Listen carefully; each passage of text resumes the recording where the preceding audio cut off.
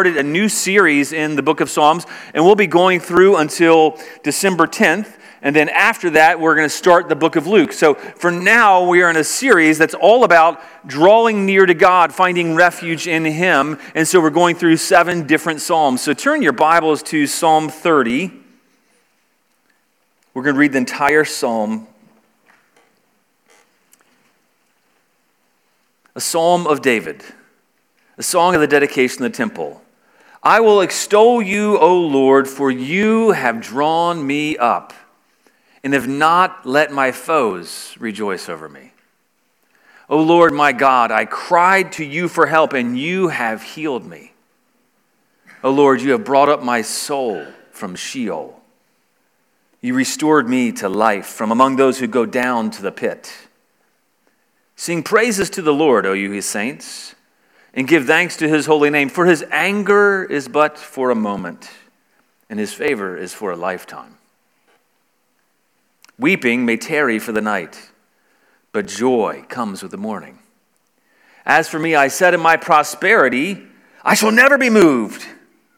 By your favor, O Lord, you made my mountain stand strong. You hid your face, I was dismayed. To you, O Lord, I cry, and to the Lord I plead for mercy. What profit is there in my death? If I go down to the pit, will the dust praise you? Will it tell of your faithfulness? Hear, O Lord, and be merciful to me. O Lord, be my helper. You have turned for me my mourning into dancing. You have loosed my sackcloth and clothed me with gladness, that my glory may sing your praise and not be silent. O Lord, my God, I will give thanks to you forever. Let's pray. God, each and every one of us needs you, whether we're aware of that or not. God, each and every one of us here needs you to enable us to hear from you. I need you to enable me to speak and that you would speak through me. God, we all need to have our eyes of understanding enlightened, Lord. We need to be able to hear you. We need our hearts softened by you.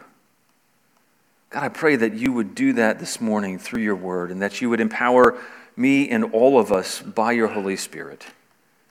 In Jesus' name, amen. Well, have you ever found yourself just going through the motions of life? Anybody ever find yourself just going through the motions of life? And you are just going through at times, you're going through the motions of Christianity. And you're just doing what needs to be done without giving it a whole lot of sustained, deep thought. And maybe you're doing the right things. Maybe you are going to church, you're fulfilling your obligations. Maybe you're going to small group. Maybe you're serving, you're trying to obey God, trying to do all the right things in life. But you're just kind of going through the motions. And sometimes when we're doing that, when we're living that way, it's easy to get to the place where we can forget God. We can forget where we've come from. We can forget what God has really done for us. And sometimes it's easy to fall into the trap of living as if our life depends upon us and our efforts and whether or not we're in control, and we can begin trusting in ourselves, and we can begin subtly acting and thinking as if we're self-sufficient. You ever find yourself in any of those places? Anybody here ever find yourself there? I do far too often.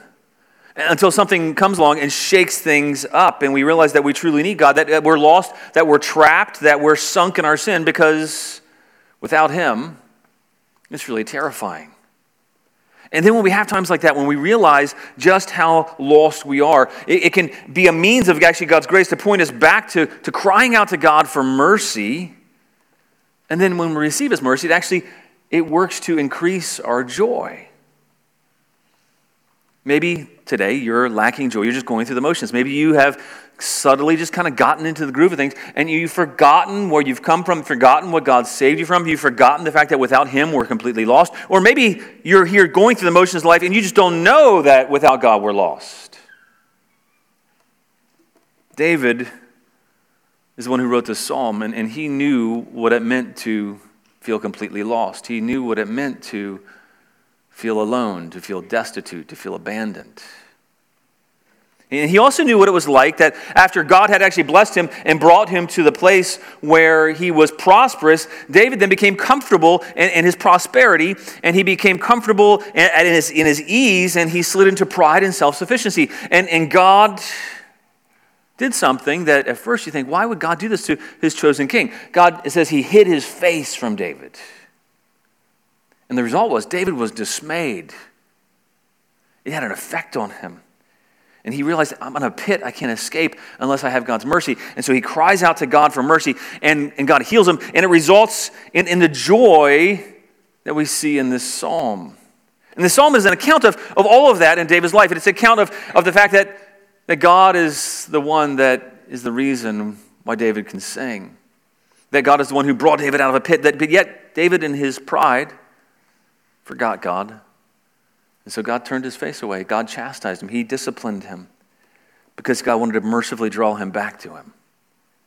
And so what the main idea that we see here is that we can give God what David is appealing to the people that he's writing to his fellow Israelites. He's appealing to the nation of Israel. And he's saying, give God grateful praise because without him, without his favor, we're sunk. Give God grateful praise because without his favor, we're sunk. He's writing with this intent because he knows how easy it is to slip into ingratitude, to slip into self-sufficiency. And so he's encouraging, he says, without God's favor, we're completely sunk. Give God praise now. But the problem is often we don't know we're sunk without God. Do you know that? Did you know that you're sunk without God? Did you know that you're completely lost? You're in a pit. Do you grasp the extent to which you would be completely lost without God? David did, and that's what we're going to see in verses 1 through 3, is that David was aware of what God had done, and then grateful praise, it flowed from what God has done. And he's reciting that in the first 3 verses. David is reciting what God has done because that's where grateful praise flows from. Maybe you're lacking joy in your life right now. Maybe you're just kind of going through the motions. The way to return to a place where we're joyful is to remember what God has really done. But all too often, we can be more aware of all the problems in our life, the lack in our life, the difficulties in our life, the challenges in our life, and we can fail to have perspective and see what God has really done. But David in this psalm, he's drawing your attention back to what God's done. He says, I'll extol you, O God, because you've drawn me up. And that word drawn up, it's the same word that's used for drawing up out of a well. And that's intentional because David, he refers not only to drawing up. He says, you rescued me from a pit. I would go down to Sheol. That's where my life is. We don't sure know exactly when David wrote this psalm. The superscript says at the dedication of the temple. Of course, David wasn't alive when the temple was dedicated, but the song was probably written and then used later at the dedication of the temple. Some scholars think that this was probably written when David was dedicating his palace, because the word for temple actually can mean house. And so David, he's probably writing this psalm, if that's the case, in the context of what Chronicles 21 or 2 Samuel 5 tell us, and it gives us some background for the context of this psalm. David, he's just built a house. In 2 Samuel 5, it tells us, and Hiram, king of Tyre, sent messages to David, and cedar trees and carpenters and masons who built David a house. All these people, all these kings were giving him things to build his house. But here's what David knew. It says, and David knew that the Lord had established him king over Israel, that he had exalted his kingdom for the sake of his people Israel. David knew that anything that he accomplished was because God had done it through him. It was for God's sake, for the sake of God's kingdom, for the sake of his people Israel. And that's true for us. Any good that is in our lives, it's because God has done it. David knew that. He was acknowledging that. And what he says is, God, you drew me up. You drew me up. And he was determined to praise God because God had drawn him up. You know, a well is a place of deep darkness. It's a place where there's no handholds to climb out of. It's a place where there's dark water at the bottom. It's a picture of lostness and being in a hole. If you remember the story, it was just the celebrated 30-year anniversary of the story of baby Jessica. It was 30 years ago, I think last week or 2 weeks ago. She was an 18-month-old, and she was visiting her aunt, and she fell down an 8-inch pipe, fell 22 feet down in the ground. She was lodged there for 58 and a half hours until she was able to be rescued and drawn out of the ground. And David is giving us that vivid picture of being drawn out. And as a result, just like it had a result on Jessica Morales, which is her name now, and she said, seeing the well for the first time as an adult, it was hard, but it wasn't upsetting, she told People. To me, it's a symbol that it could have taken my life, but it didn't.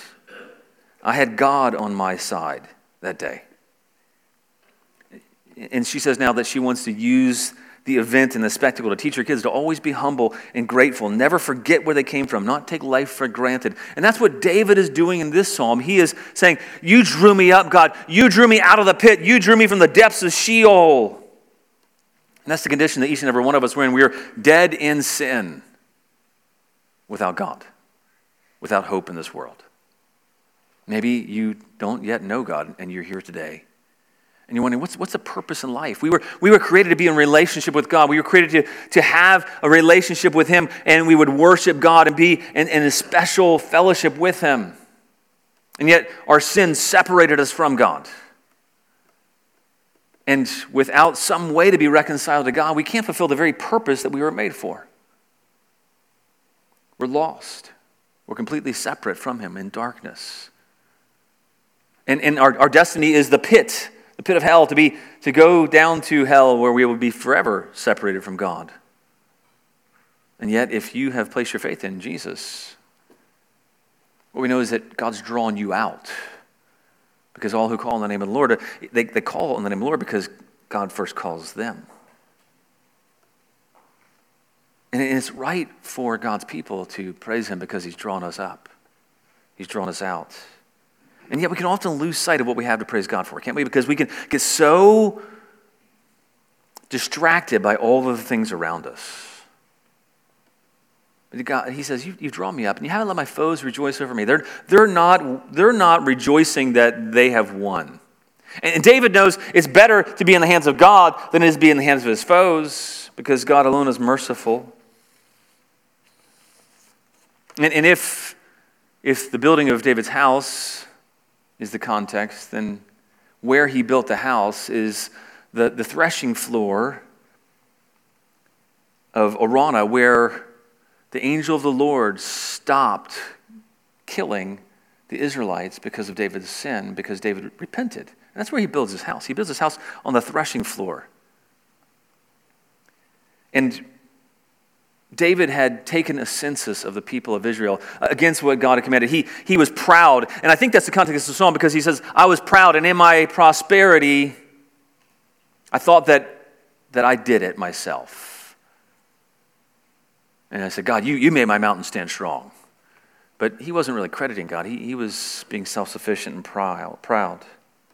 And so we see in 2 Samuel, he conducts the census, because he wants to take stock of what he's got and wants to take stock of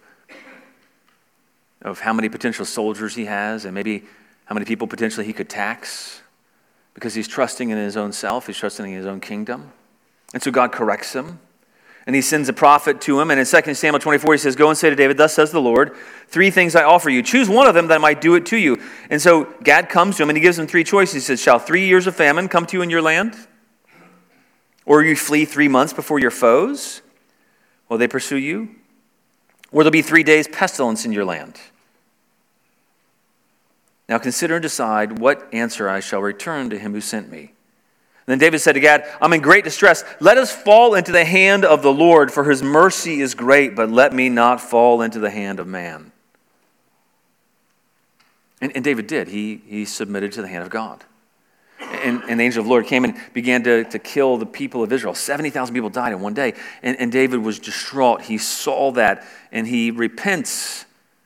And he sees that, and he repents at the floor of Araunah, on the threshing floor. And that's where the angel of the Lord stopped. Only after a day, not 3 days. Because his anger is just for a moment, for a day. And he relented because God's merciful. And that's what David is aware of. And we don't know what David's sickness is that he's talking about in this psalm. Maybe the sickness was the pestilence or the plague that came on the people of Israel. And it might have been so. And he says, oh, Lord, my God, I cried to you for help, and you've healed me. He cries out to God as a personal God. He's not a distant God. He says, God, I've cried out to you for help, and you are the one who's healed me. He makes a personal appeal to God. Back when I was an IT director, often the connections that I made, they would open up doors for business. They would open up ways for us to get help more quickly when needed. And I remember one time when the server room, where there's hundreds of file servers for this company, they supported the entire company, and there came a time when the entire storage for it went down. And the technicians were panicky. I didn't know that, and they'd gone on for several hours trying to get help, trying to get support. They called into the support line. They never got support. They tried escalating. That wasn't working. Finally, they called me, and they let me know, hey, by the way, we're not going to be able to be open for business tomorrow. And so the first thing I did was I picked up the phone, and I called the owner of the storage company. It's a Fortune 500 company down in Silicon Valley, but because of connections that I made, I was able to call them, and we got immediate results within an hour. We had techs out there, and they fixed everything. I appeal to a higher authority. That's what David here is doing. He's not going to any lesser authority. He's going right to the headquarters of the universe itself, and he cries out and asks God for help personally. And then you and I, we can do the same. David wasn't looking for human answers. He didn't just need human help. He didn't need more power and more ability on his own. He immediately escalated. He knew who to call. He knew that God is the only one who could truly help us. God is the one who made us. He knows us. He knows the spirit, soul, mind, and body. He is the one who designed us. He's the only one who can help us. And so David writes that he cries out to God, and he cries out like a little child. We know from Romans 10 that he says, all who call on the name of the Lord will be saved. David experienced that personally. Now, in Jesus, all of us can experience that. Question is, have you called out to the name of the Lord? Or if you're in a place where you're stuck, are you calling out to him? Are you calling out to him, crying out to him to heal your spiritual blindness, your deadness to sin, your brokenness? And sometimes when I am overwhelmed, my wheels start spinning, and I start looking to myself or trying to panicky look for other people for answers instead of crying out to God. Where do you cry for help? Do you cry out to God? Do you cry out to other people? Do you look to yourself? Do you cry out to him? In him, as all who call in his name will experience the same kind of mercy that David did. David knew that he had much to praise God for. In verse 3, he goes in even more detail. He says, Lord, you brought up my soul from Sheol. That same imagery of drawing up. You brought up my soul from Sheol. You draw me out. You restored me to life from those who go down to the pit. He knew his destiny was the pit and the grave, and that's where he was stuck. He had no help in himself, and he knew that God was the one who has drawn him up. If you're a believer in Jesus Christ, do you know that? Do you know that God has drawn you up from the pit? Do you meditate on that? Does it affect you? It's meant to result in the same kind of praise that we see here that compelled David to praise him. And then because of that, he's actually compelling other people to praise. And that's what we see in verses 4 to 7 is that grateful praise is called for because of what God has done. He couldn't praise God enough. He meditated on where he had been and what God had drawn him out of. And it resulted in grateful praise. And then he's so joyful about what God has done. Not that his life is perfect, not that everything is figured out. David didn't have all the answers. They were still suffering. There was still hardship and difficulty, but he knew that the most important things in life had already been taken care of by God. And as a believer in Jesus Christ, you can know that the most important problems in your life have already been taken care of. Your sin, your deserving of God's wrath apart from Christ, your separation from God, all those things have been taken care of, and now you've been brought near, you've been drawn out. You're no longer living in a kingdom of darkness, but now living in the kingdom of light. We have much to be grateful for. If you're taking a breath right now, you have much to be grateful for. We have the ability to breathe. We're sitting here. We have the ability to think, to hear, to speak. We have so much to be grateful for, but so often I lose sight of what we have to be grateful for. Instead, I focus on all the things that need to be changed. And I think I'm wired just to look at things. I'm not a pessimist. I say I'm a realist. But sometimes I realistically see, hey, I come in and I'm like, hey, that's really good. But what about these 6 things that aren't so great? And I can then slide into ingratitude very easily. And what ingratitude is saying that God, you're not good enough. What you've done is not enough for me. What you've done is not sufficient.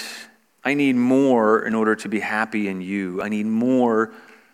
I need to understand everything. I need everything figured out. I need to be no problems. I need everything to go my way in order, God, for me to be grateful.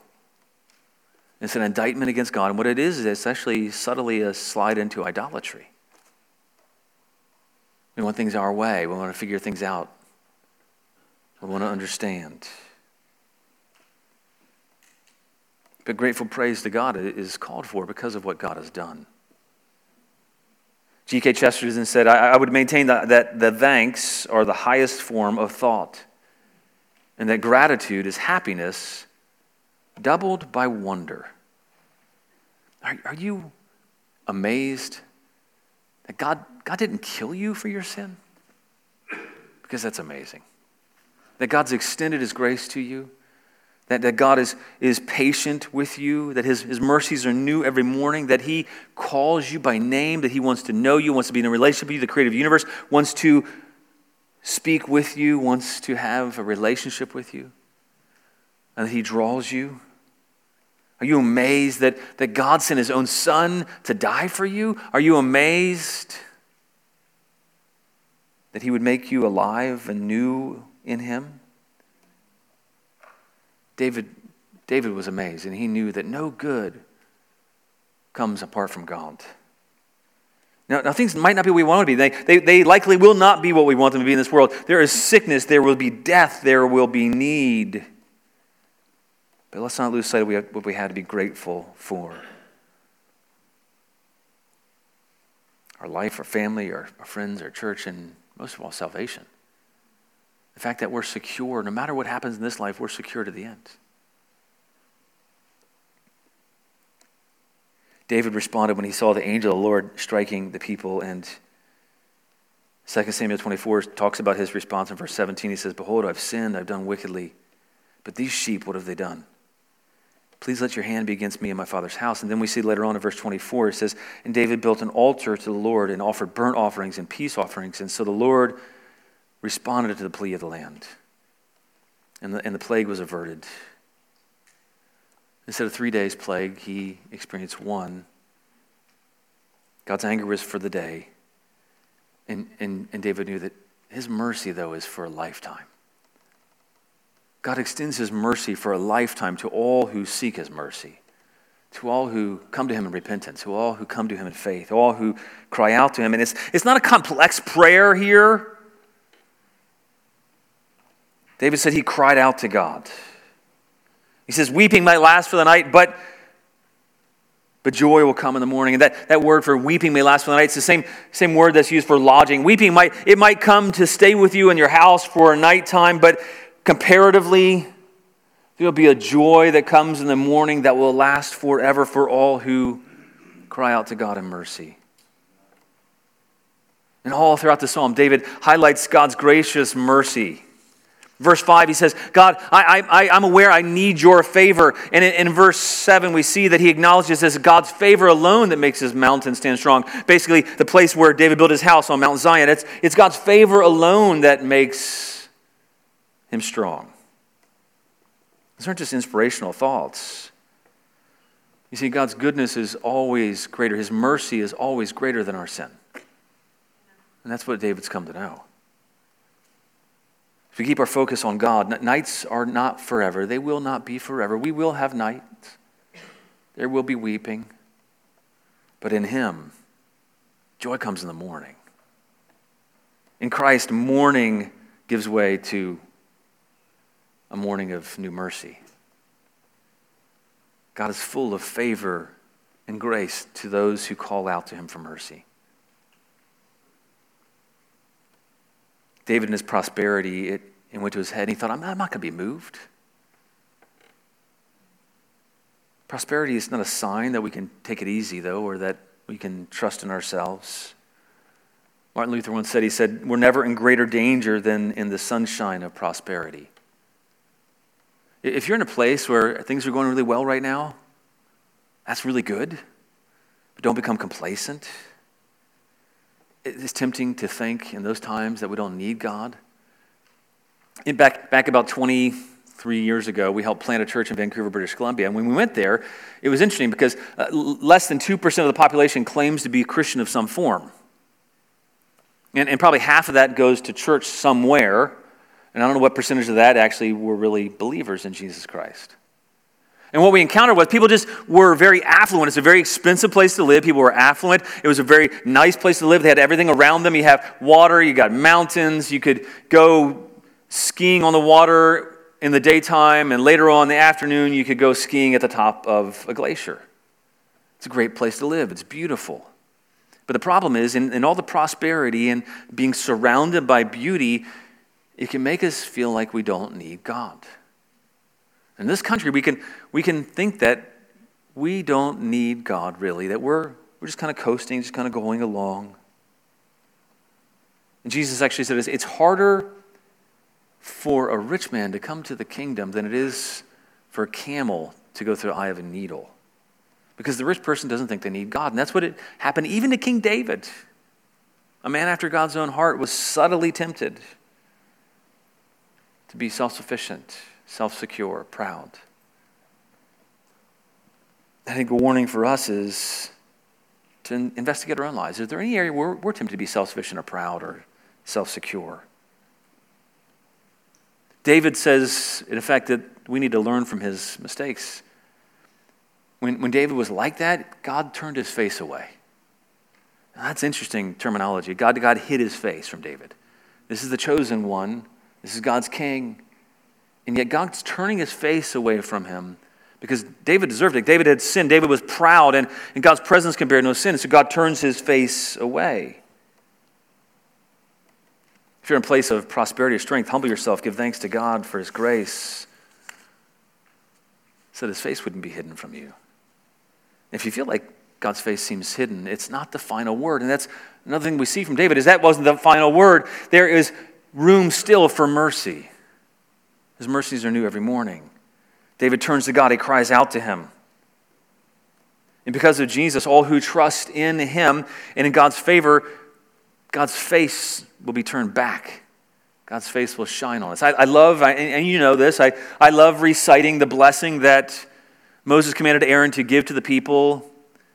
I love reciting that blessing in Numbers, and I'm going to recite it again in Numbers. It says, the Lord bless you and keep you. The Lord make his face to shine upon you and be gracious to you. The Lord lift up his countenance to you and give you peace. The blessing of the Lord that David would have been warned aware of is that God turns his face, that God sees us, that he sees us in our condition. He looks on us with favor. That's that picture of his face turning towards us is his face of grace, his face to look on us with a smile, paying attention, giving you his peace, his shalom. And so David knows without that, when God turns his face away, he says he's dismayed. He's terrified. Because without God's favor, if God doesn't look on us graciously and he looks on us in anger, that's absolutely terrifying. But we don't have to remain in that condition. David tells us in verse 8, the case he makes to the Lord in the midst of that condition, he cries out to God for mercy. And we're going to see that grateful praise, though, is only possible because of God's gracious mercy. And so David, he makes an appeal to God. He says, Lord, I cry out to you. I plead for mercy. And then he goes on to say, what profit is my death? If I'm dead, I can't praise you. And if I'm turned to dust, which eventually I will be if I die, there's no way I can tell of your faithfulness. There's an interesting little word there when it says, what profit is there in my death in verse 9? That word for death is literally the word blood. So he says, what profit is there in my blood? Because blood is a euphemism for life, because life is in the blood. He says, what profit is there? What gain is there in my blood? And we're going to see what gain there is in a minute. But what David's saying is, I won't be able to tell of your faithfulness if I'm dead. And so he cries out to God for mercy. God, I want to praise you, but I need your mercy in order to praise you. Don't kill me, Lord. Redeem me. And he cries out to God. He says, hear, O Lord, be merciful to me. O Lord, be my helper. And really, that's the same cry that all who need God can cry out to God. Say, Lord, be merciful to me. Be my helper. In Luke 18, Jesus told his disciples a parable. It was the parable of a Pharisee who was a religious leader. And in contrast, the other character was a tax collector who would have been seen as the worst kind of traitor. And he tells this parable, and he shows us this contrast. And first he tells us how this religious leader prayed out loud. In Luke 18, he says, God, I thank you that I'm not like other men, extortioners, unjust, adulterers, or even like this tax collector, this terrible person. I fast twice a week. I give tithes of all I get. What he's saying is, I've got a lot of confidence in myself. I'm pretty good. Jesus gives a contrast in verse 13. He says, but the tax collector, standing far off, wouldn't even lift up his eyes to heaven, but beat his breast, saying, God, be merciful to me, a sinner. In essence, same prayer that David's praying. Be merciful to me. And what does Jesus say? There's two kinds of responses, potentially. One is the response of self-justification, self-sufficiency, and in his ease and his prosperity. He says, I'm doing fine. I fast twice a week. I give tithes of all I get. I'm not like that guy. I'm not an extortioner. I'm not unjust. And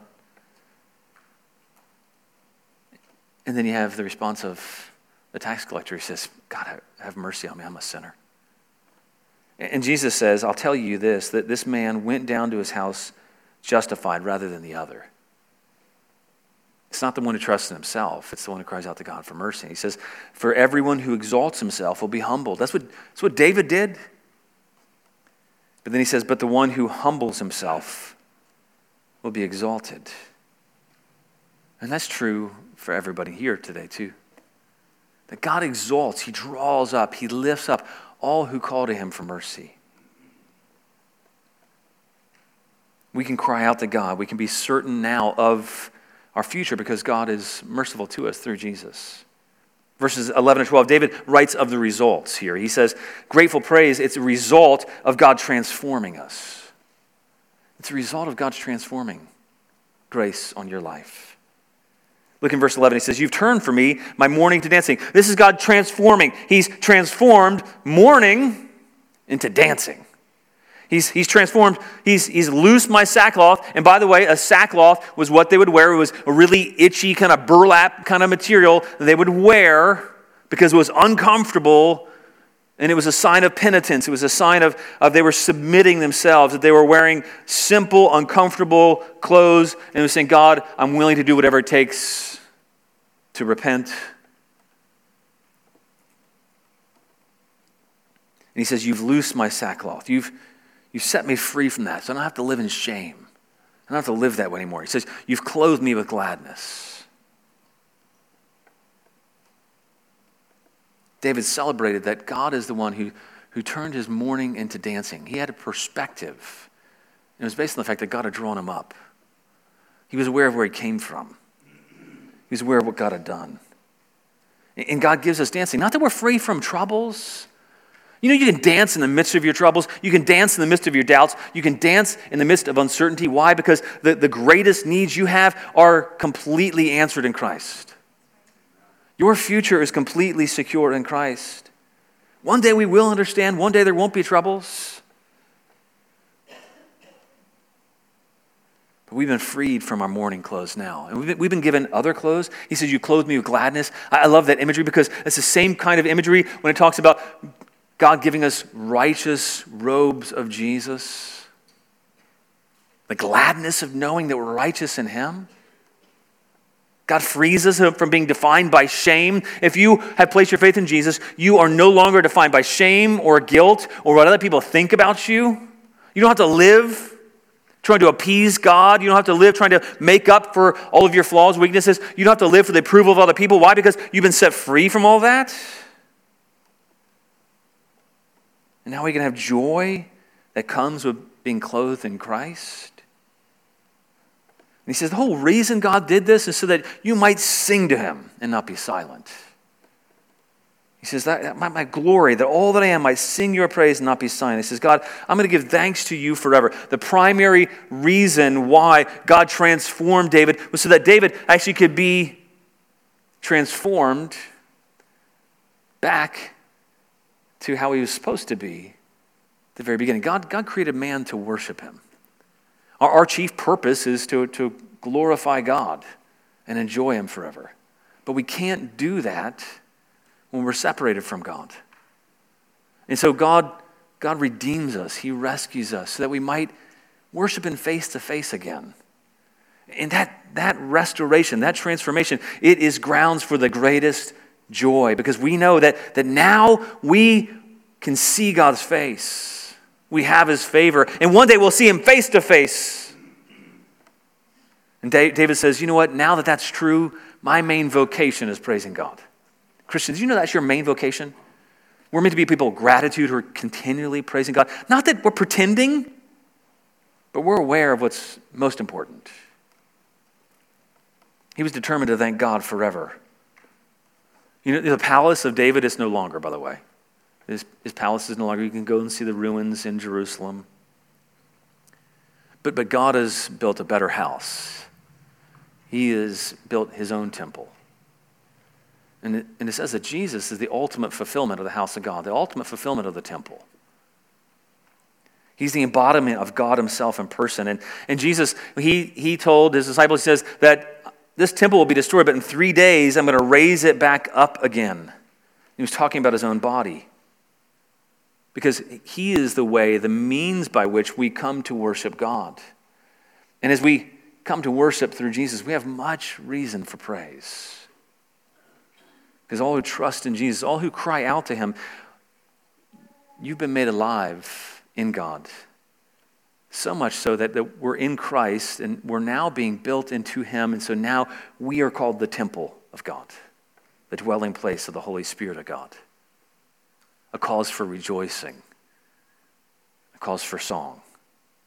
In God's house, his temple is made up of all who trust in him. Some can feel abandoned or down in a pit right now. You might feel like nobody knows your troubles. You might feel like you're completely lost. But God responds to all who call on his name. God lifts up. He gives hope. His face shines now on all who hope in him. In just a few minutes, we're going to take communion together. If the ushers could go ahead and actually begin to pass out the elements. If you have put your faith in Jesus, we'd welcome you to join us today. If you've not yet done that, you're not sure, go ahead and let that pass. And you can just observe and as we celebrate really what God has done by receiving communion together. If you're wondering how in the world does Psalm 30 relate to communion? David appealed to God for mercy and he says, What profit is there in my death? He says, what profit is there in my death? If I go down to the pit, will the dust praise you? Will it tell of your faithfulness? God didn't allow David to die at that moment at least. God raised him up. Well, David eventually died physically. But God did allow the ultimate Messiah, the ultimate chosen king to die.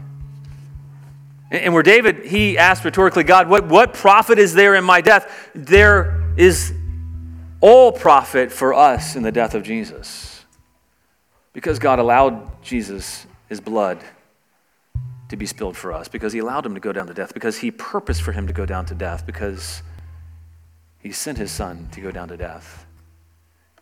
Jesus took our place for all mankind, all who would trust in him. He took the place of all mankind. So if we trust in him, we believe in him, we put our hope in his life for us and his death for us, we can say there's great profit in his death. There's great profit in his death. David asked, what will my death tell of your faithfulness? Do you know Jesus' death tells of God's faithfulness?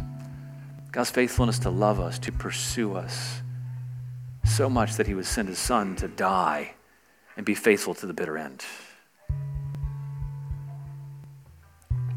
Christ's death was profitable for us because he was faithful to the end in our place.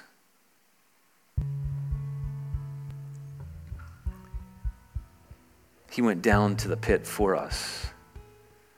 The Father turned his face away from Jesus on the cross.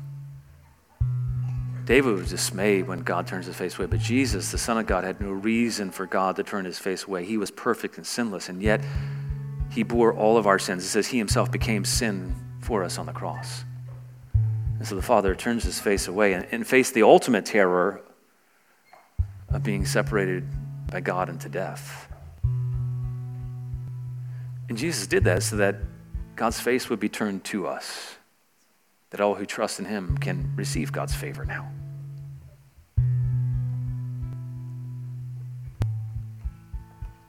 The same can be true of David as can be true of us, is God's favor is on us because we cry out to him for mercy. In Christ, joy has the last laugh because he conquered the grave. And through him, we will too. And that's what we want to remember today. We want to take the bread, this piece of gluten-free bread in front of you, and we want to remember that it's not our merit that makes us stand strong. It's not our ability, it's not our prosperity, it's not what we've done, it's not saying, look, I tithe, I give to the poor, I'm not like these bad people. We don't put our hope in those things. We put our hope in the fact that Jesus, the perfect one, lived a perfect life for us, and that he died in our place, taking the death that we deserve. His blood was spilled for us, and his life was given for us. So let's eat this bread. And as we do, let's be filled with thanksgiving. And let us respond in praise. Let's take it together.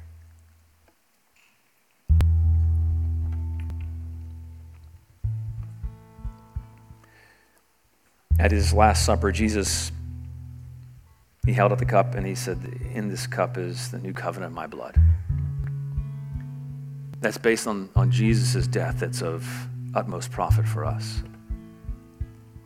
And as we drink this together, I want us to reflect on the fact that Jesus poured his blood out for us so that our blood would not have to be shed, so we won't have to pay forever, that now we can live with him forever.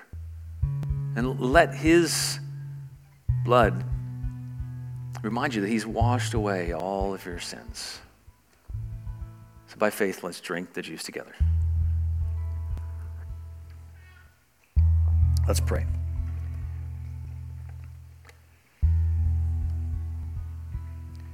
God, thank you for your mercy. Thank you that your anger lasts for a moment, but your mercy is for a lifetime. That you shower with mercy all who cry out to you. Thank you, God, that you can turn your face towards us because your face was turned away from Christ. We put our hope in that fact. Thank you, Jesus, that you came, you lived, you died for us. You were faithful to the end, that your death was profitable, that you have been now resurrected to new life. And now, Jesus, you are no longer a man of sorrows. You are the King of all joy. And that there's joy in you. God, I pray for each and every one of us that you would enable us to dance before you with joy. In your name we pray. Amen. Let's stand and sing.